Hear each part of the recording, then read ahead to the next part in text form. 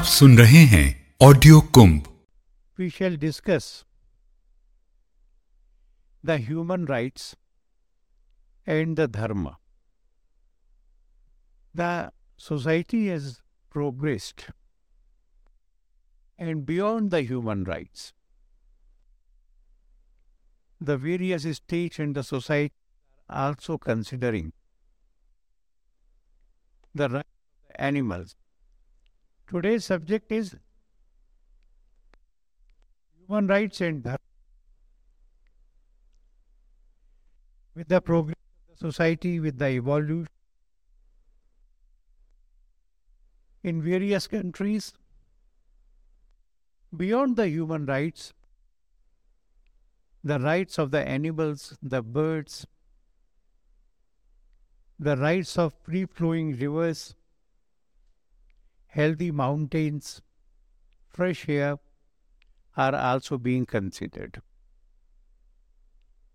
Even for the animals that are reared up for slaughtering, we in India have a law called Prevention of Cruelty for Animals.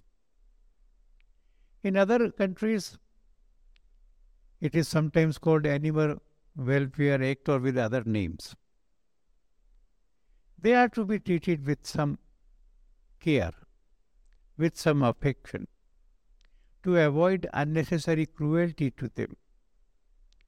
And this way, the humanity is progressing towards the spiritual values.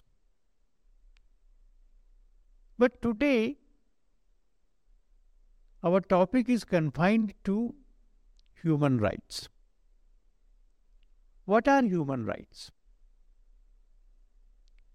Easily, we can say that the rights available to a person, necessary for a person,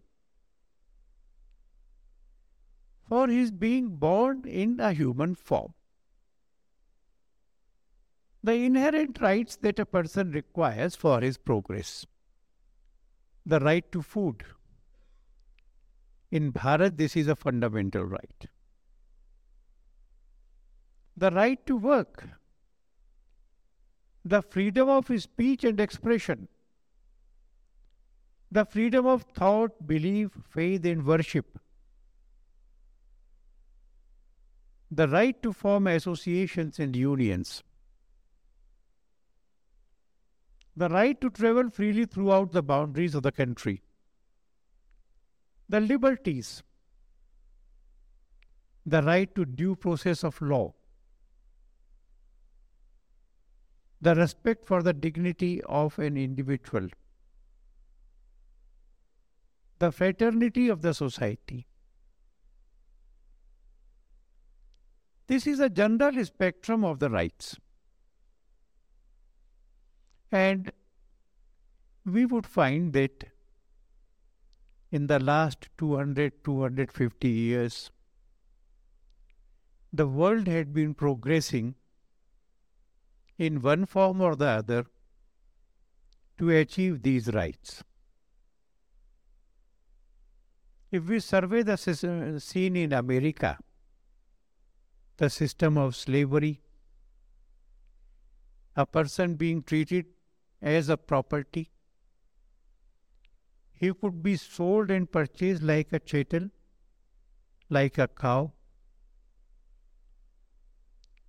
In the leadership of Abraham Lincoln, they waged a civil war. The army had to intervene. 10 states threatened to secede. But then some 152 years, and merely 152 years back, it came into the American Constitution that slavery is abolished. The scene in the Muslim countries was worse.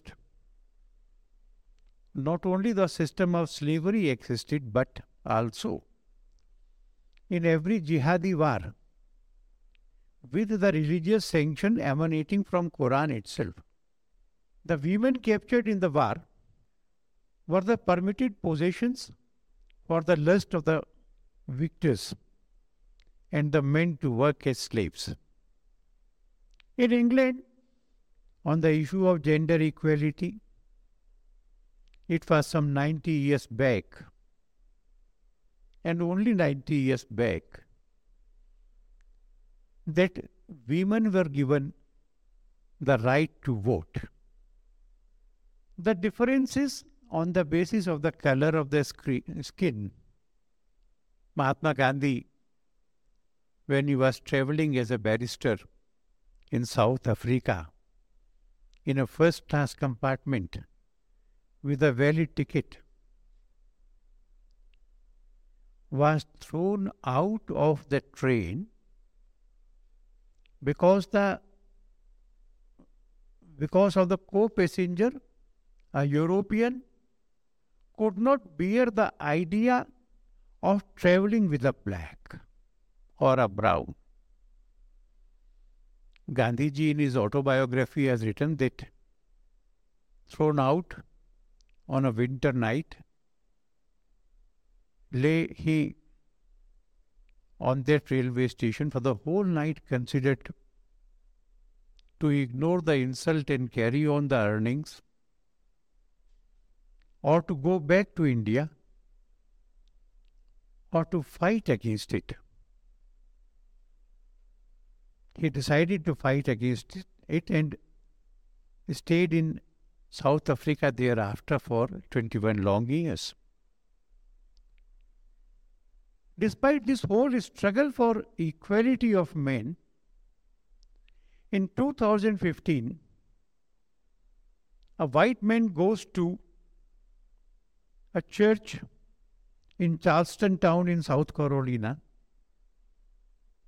and kills 9 black persons worshipping there, including the pastor who also was a senator.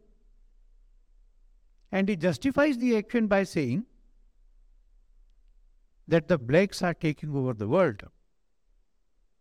The Holocaust, it was in 1940s, 42 to thereafter, that Jews, for having a different religious sect, 6 million of them were killed. 6 million of them, including 1.5 million children. Many of them died traveling to the extermination camp. The others died on the way when they were herded into a closed truck with Zyklon B tablets thrown in because of the poisonous fumes.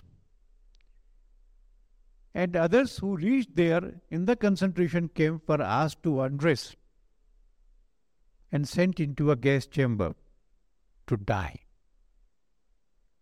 So therefore,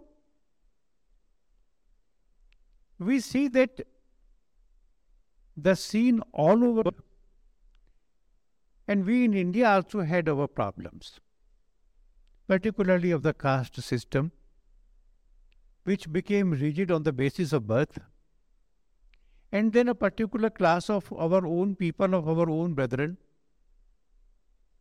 were treated as untouchables. But I surveyed the whole scene to also point out that the consciousness of human rights in India did not come from outside countries. As a part of our own ethos also. And I refer to this because the front organizations of the Christian missionaries, of the jihadis and of the communists, they often make a noise worldwide that India has become very intolerant. I had gone to a university meeting and they asked me about the intolerance. I said, I do not accept the idea of a tolerant nation. They were surprised. I gave them an example. I was given 30 minutes to speak. I said, supposingly I exceed my time limit and speak for 45 minutes. You have invited me and you do not protest. And when I go out, I hear a couple of you talking to say, 45 minutes. We tolerated him for so long. Would that be a compliment? The highest point in freedom of expression is attributed to Voltaire, who said, I disagree with what you say. So he starts with the disagreement.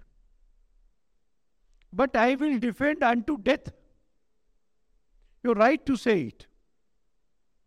So the maximum they expect of us is that we tolerate each other. We give you a chance to speak out without any effort, to listen carefully, to understand, to try to reach a consensus. No. You take a stool, go to Hyde Park, stand up on the stool and speak whatever you have to say. Is that enough? Does the right to freedom of speech does not create a corresponding duty to hear? Let us examine the Indian scene. The oldest available book is Rig Veda. Rig Veda says, Ekam sad vipraha bahudha vadanti. The truth is one.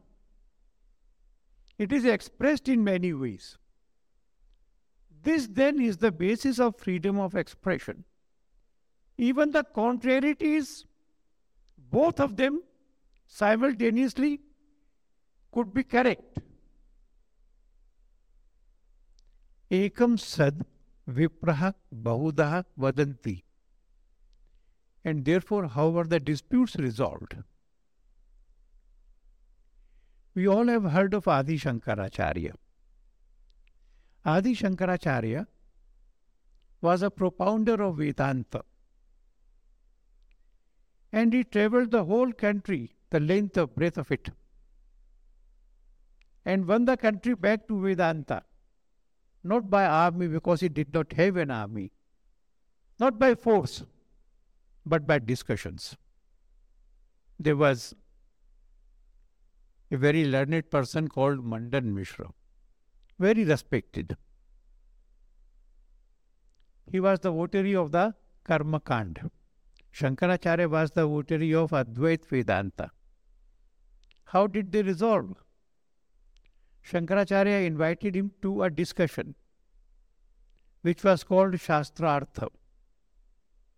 The two sat down to discuss. The wife of Mandan Mishra was the judge. The wife also had to look after the ashram, the food and other arrangements. She did not listen to the entire debate. She garlanded both of them with flower garland and went on to her work. She came back at about the time when the debate was concluding, heard the concluding remarks, looked at both of them and said, Shankaracharya has won. My husband has lost. Everybody agreed with the decision. But then there was a question. You were not here during the entire debate. You did not hear the arguments. How did you find this out? Her answer was, I looked at the garlands of both the persons. The garland around Shankaracharya's neck was fresh and good. The garland around Mandan Mishra's neck,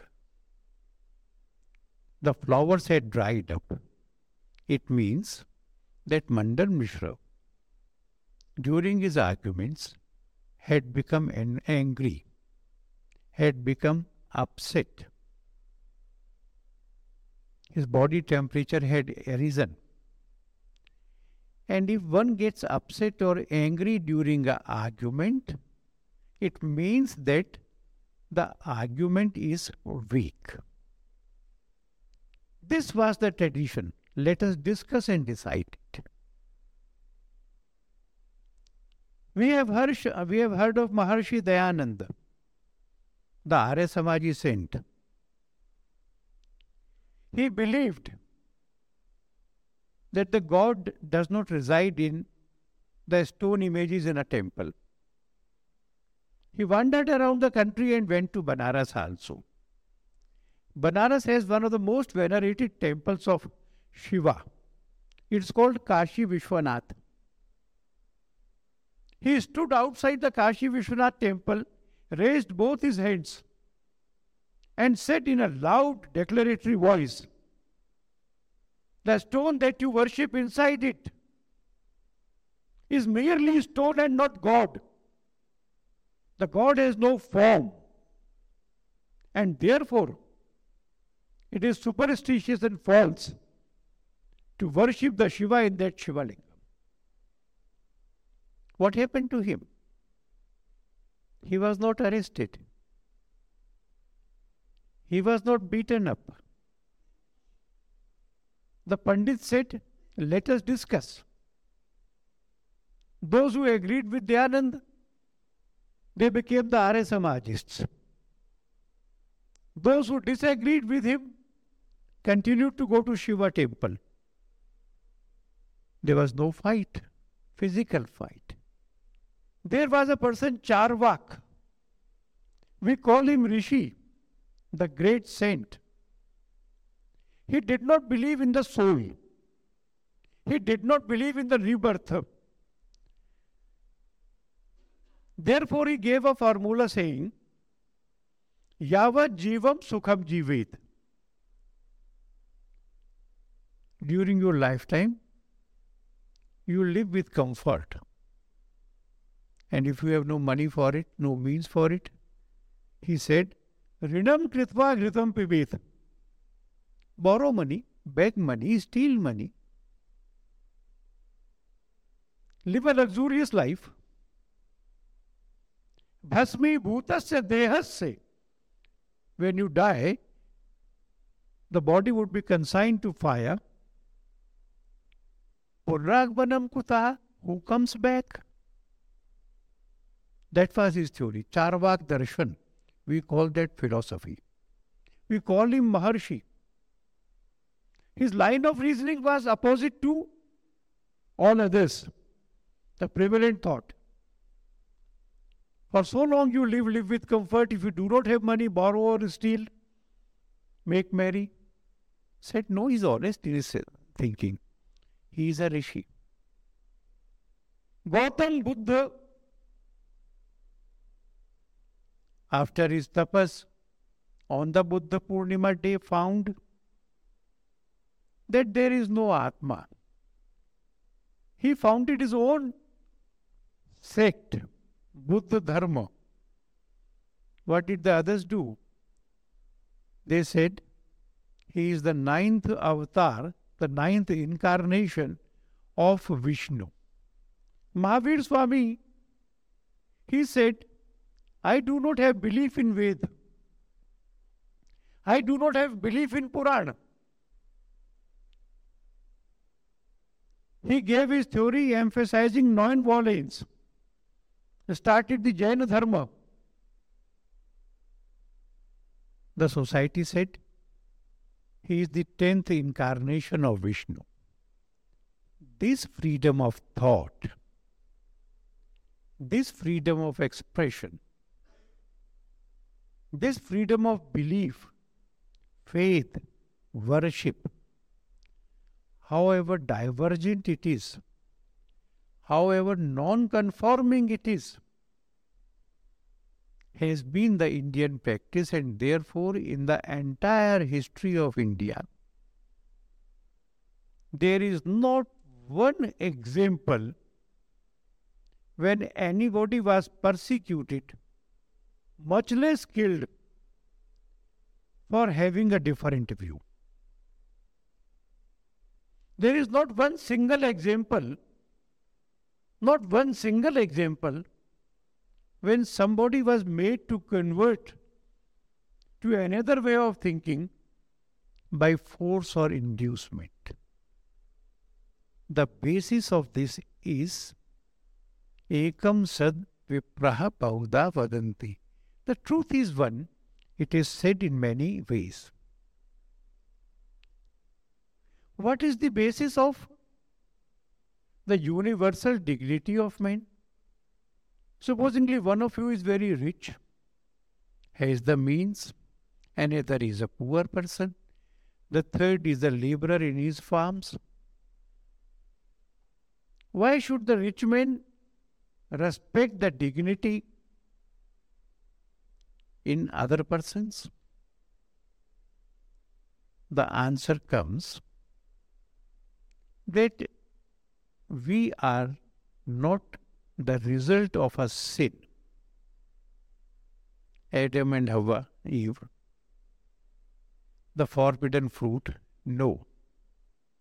We all are, and the emphasis is on all, are the children of the God. The God resides in each one of us. Every soul is potentially divine and is making progress to express its divinity, his divinity. This belief forms the basis of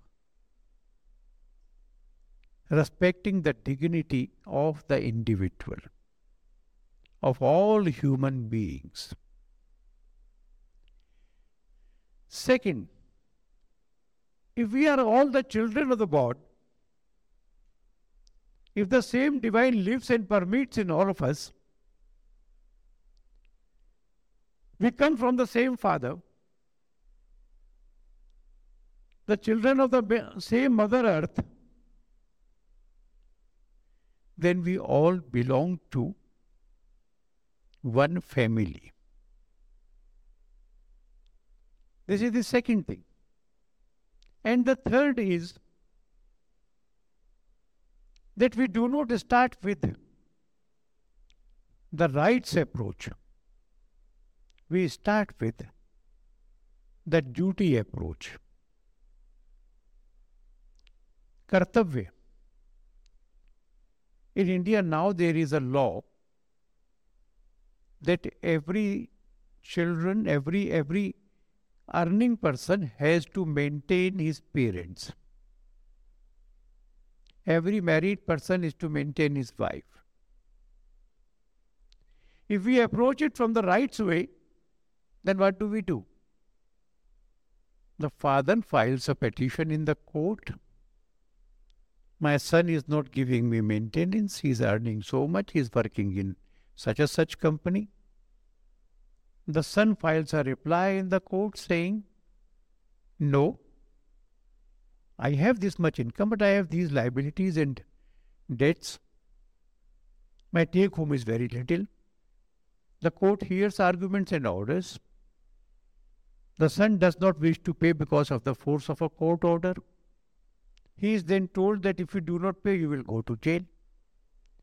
This is the rights approach, adhikar. How does it happen in all of our homes? We send remittances for our parents. Why do we do that? Is that because of the fear of law, of the prosecution, or the jail? The answer would be no. It is not for the fear of law. Then why do we do it? We cut our expenses and send monies for the maintenance of our parents. Do we do it because of our duty?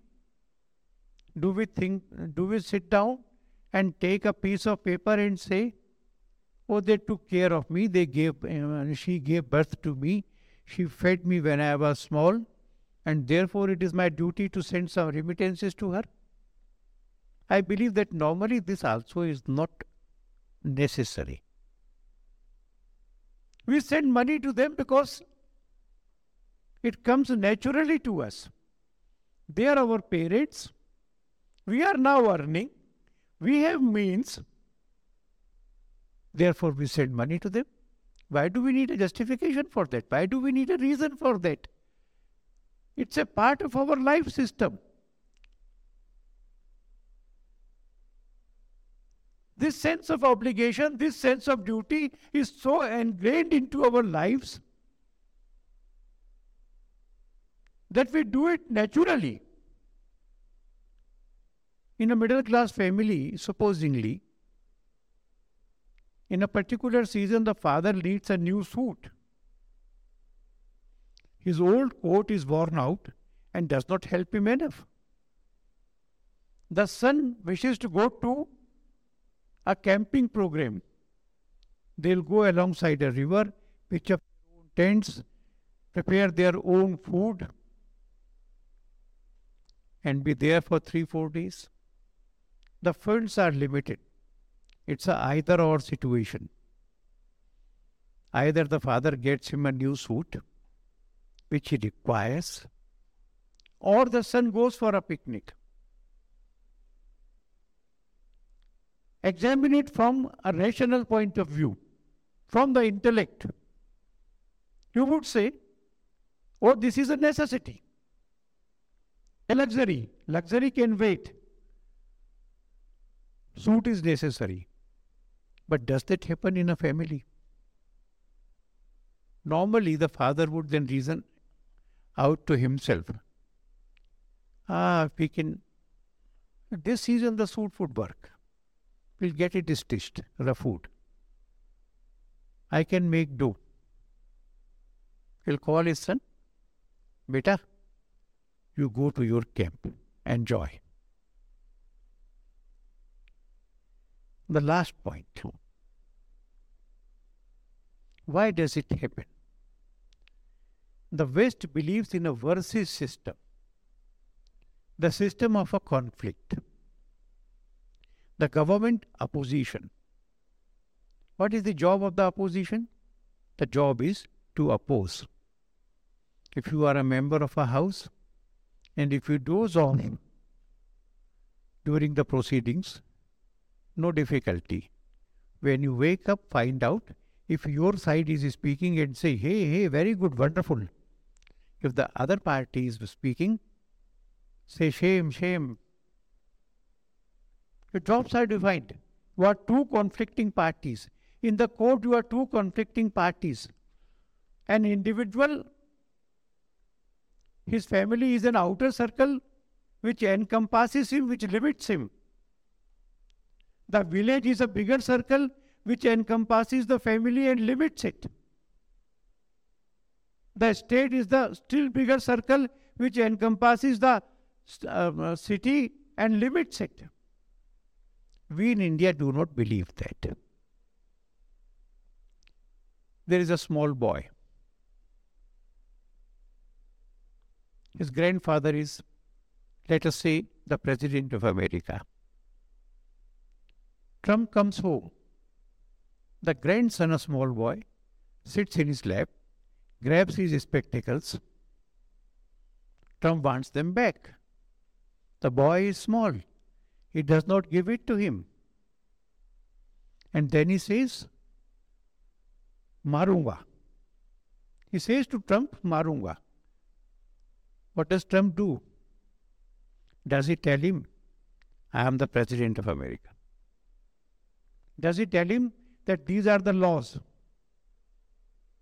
No. He calls somebody in the family and says, look how naughty he is. A small child has a right to be in his own world. The child grows up. One day he comes back and has some bruises. You ask him, what happened to you? Why the bruises? The boy explains, somebody insulted my sister. I fought with him and gave him a bashing. But then, why did you give him a bashing? It was your sister. The reason being that he has now, his ego has expanded to be at the level of the family, and if something happens to a family member, he feels that as if it has happened to him. And then he starts going to a shop, One day you say, why was your shop closed, beta? The boy says, somebody in the town on the other side had died and I had to attend his funeral. Somebody on the other side of the town had died. Why did you close your shop? Why did you attend the funeral? Why did you lose your money? Because his I, his self, has expanded to the level of his town, and any person's sorrow or a happy occasion, it becomes a part of his own self.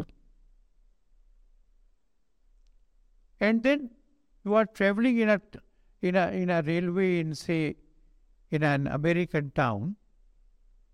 One is from Gujarat. He meets another person, observes that he has a Gujarati book in his hand, asks him, "आप गुजरात से हैं? Are you from Gujarat?" All right, wonderful to meet in America. Can we sit down for a cup of coffee? When did you arrive? Where are you staying? All right, you'll make arrangements for your stay. Meanwhile, you stay with me. Why? You did not know him earlier. He was a stranger to you minutes back. But the very fact that the two of you are from the same state creates a relationship. My I, my ego, has expanded to the level of my state. Finally, there is a cricket match. You are glued to the TV, the side that you are supporting. Somebody hits a six. You jump. Why? He has hit a six. You have watched it on the TV screen. Why do you jump? Somebody gets out. You feel very angry on him. And when your team wins, how happy you are. How do you celebrate? In that one moment of victory, on that day of watching the TV, you feel happy or sad with the tides of your team, because on that one day, at the time of watching the match, each of us personifies in our own body the entire country. The country has won. I have won. This expansion of the self to the level of the world, to the universe, is the basis for respect of each other, the dignity of each other, the Vasudhaiva Kutumbakam. We all are one family, and therefore the Dharma says everyone's rights are protected when everyone performs his duties. The guarantees for achieving rights is in the performance of duties virtuously, selflessly, and that is what Dharma tells us. I outlined the evolution of human rights, particularly in these 250 years. And when I discussed the slavery, the racial discrimination, I also referred to the untouchability system in India. Said this is a common quest for human rights. So I was not trying to make a comparison. But in the second half of what I said, I emphasized on this, that freedom of thought, expression, belief, faith, worship, and dignity of individual for the Bharatiyas evolved from its own culture. I would probably assume, and I would probably assume that the Semitic religions, where the writing in their book is the final word, and any deviation, even the discovery that the earth is not flat,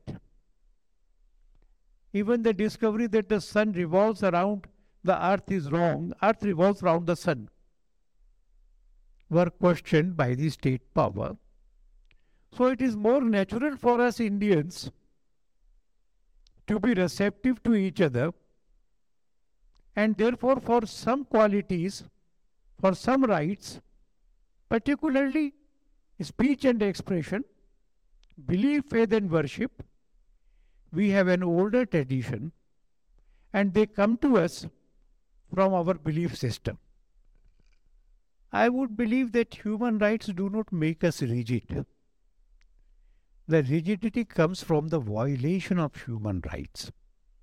Because the very word human rights creates a universality.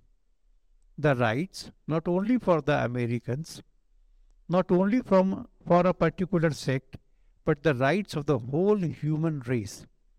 So therefore the rigidity and the difficulties arise from the violation or misunderstanding of human rights and not from the human rights. The question of uniform civil code is not directly related to universality of human rights, but it is tangentially connected. For example, the gender justice and triple talaq. Only the husband has a right to give a divorce, and he can do it by saying talaq thrice or texting an SMS message saying talaq, talaq, talaq. This gender discrimination, it is now being corrected by their own society also and by the courts. Uniform Civil Code is slightly different subject.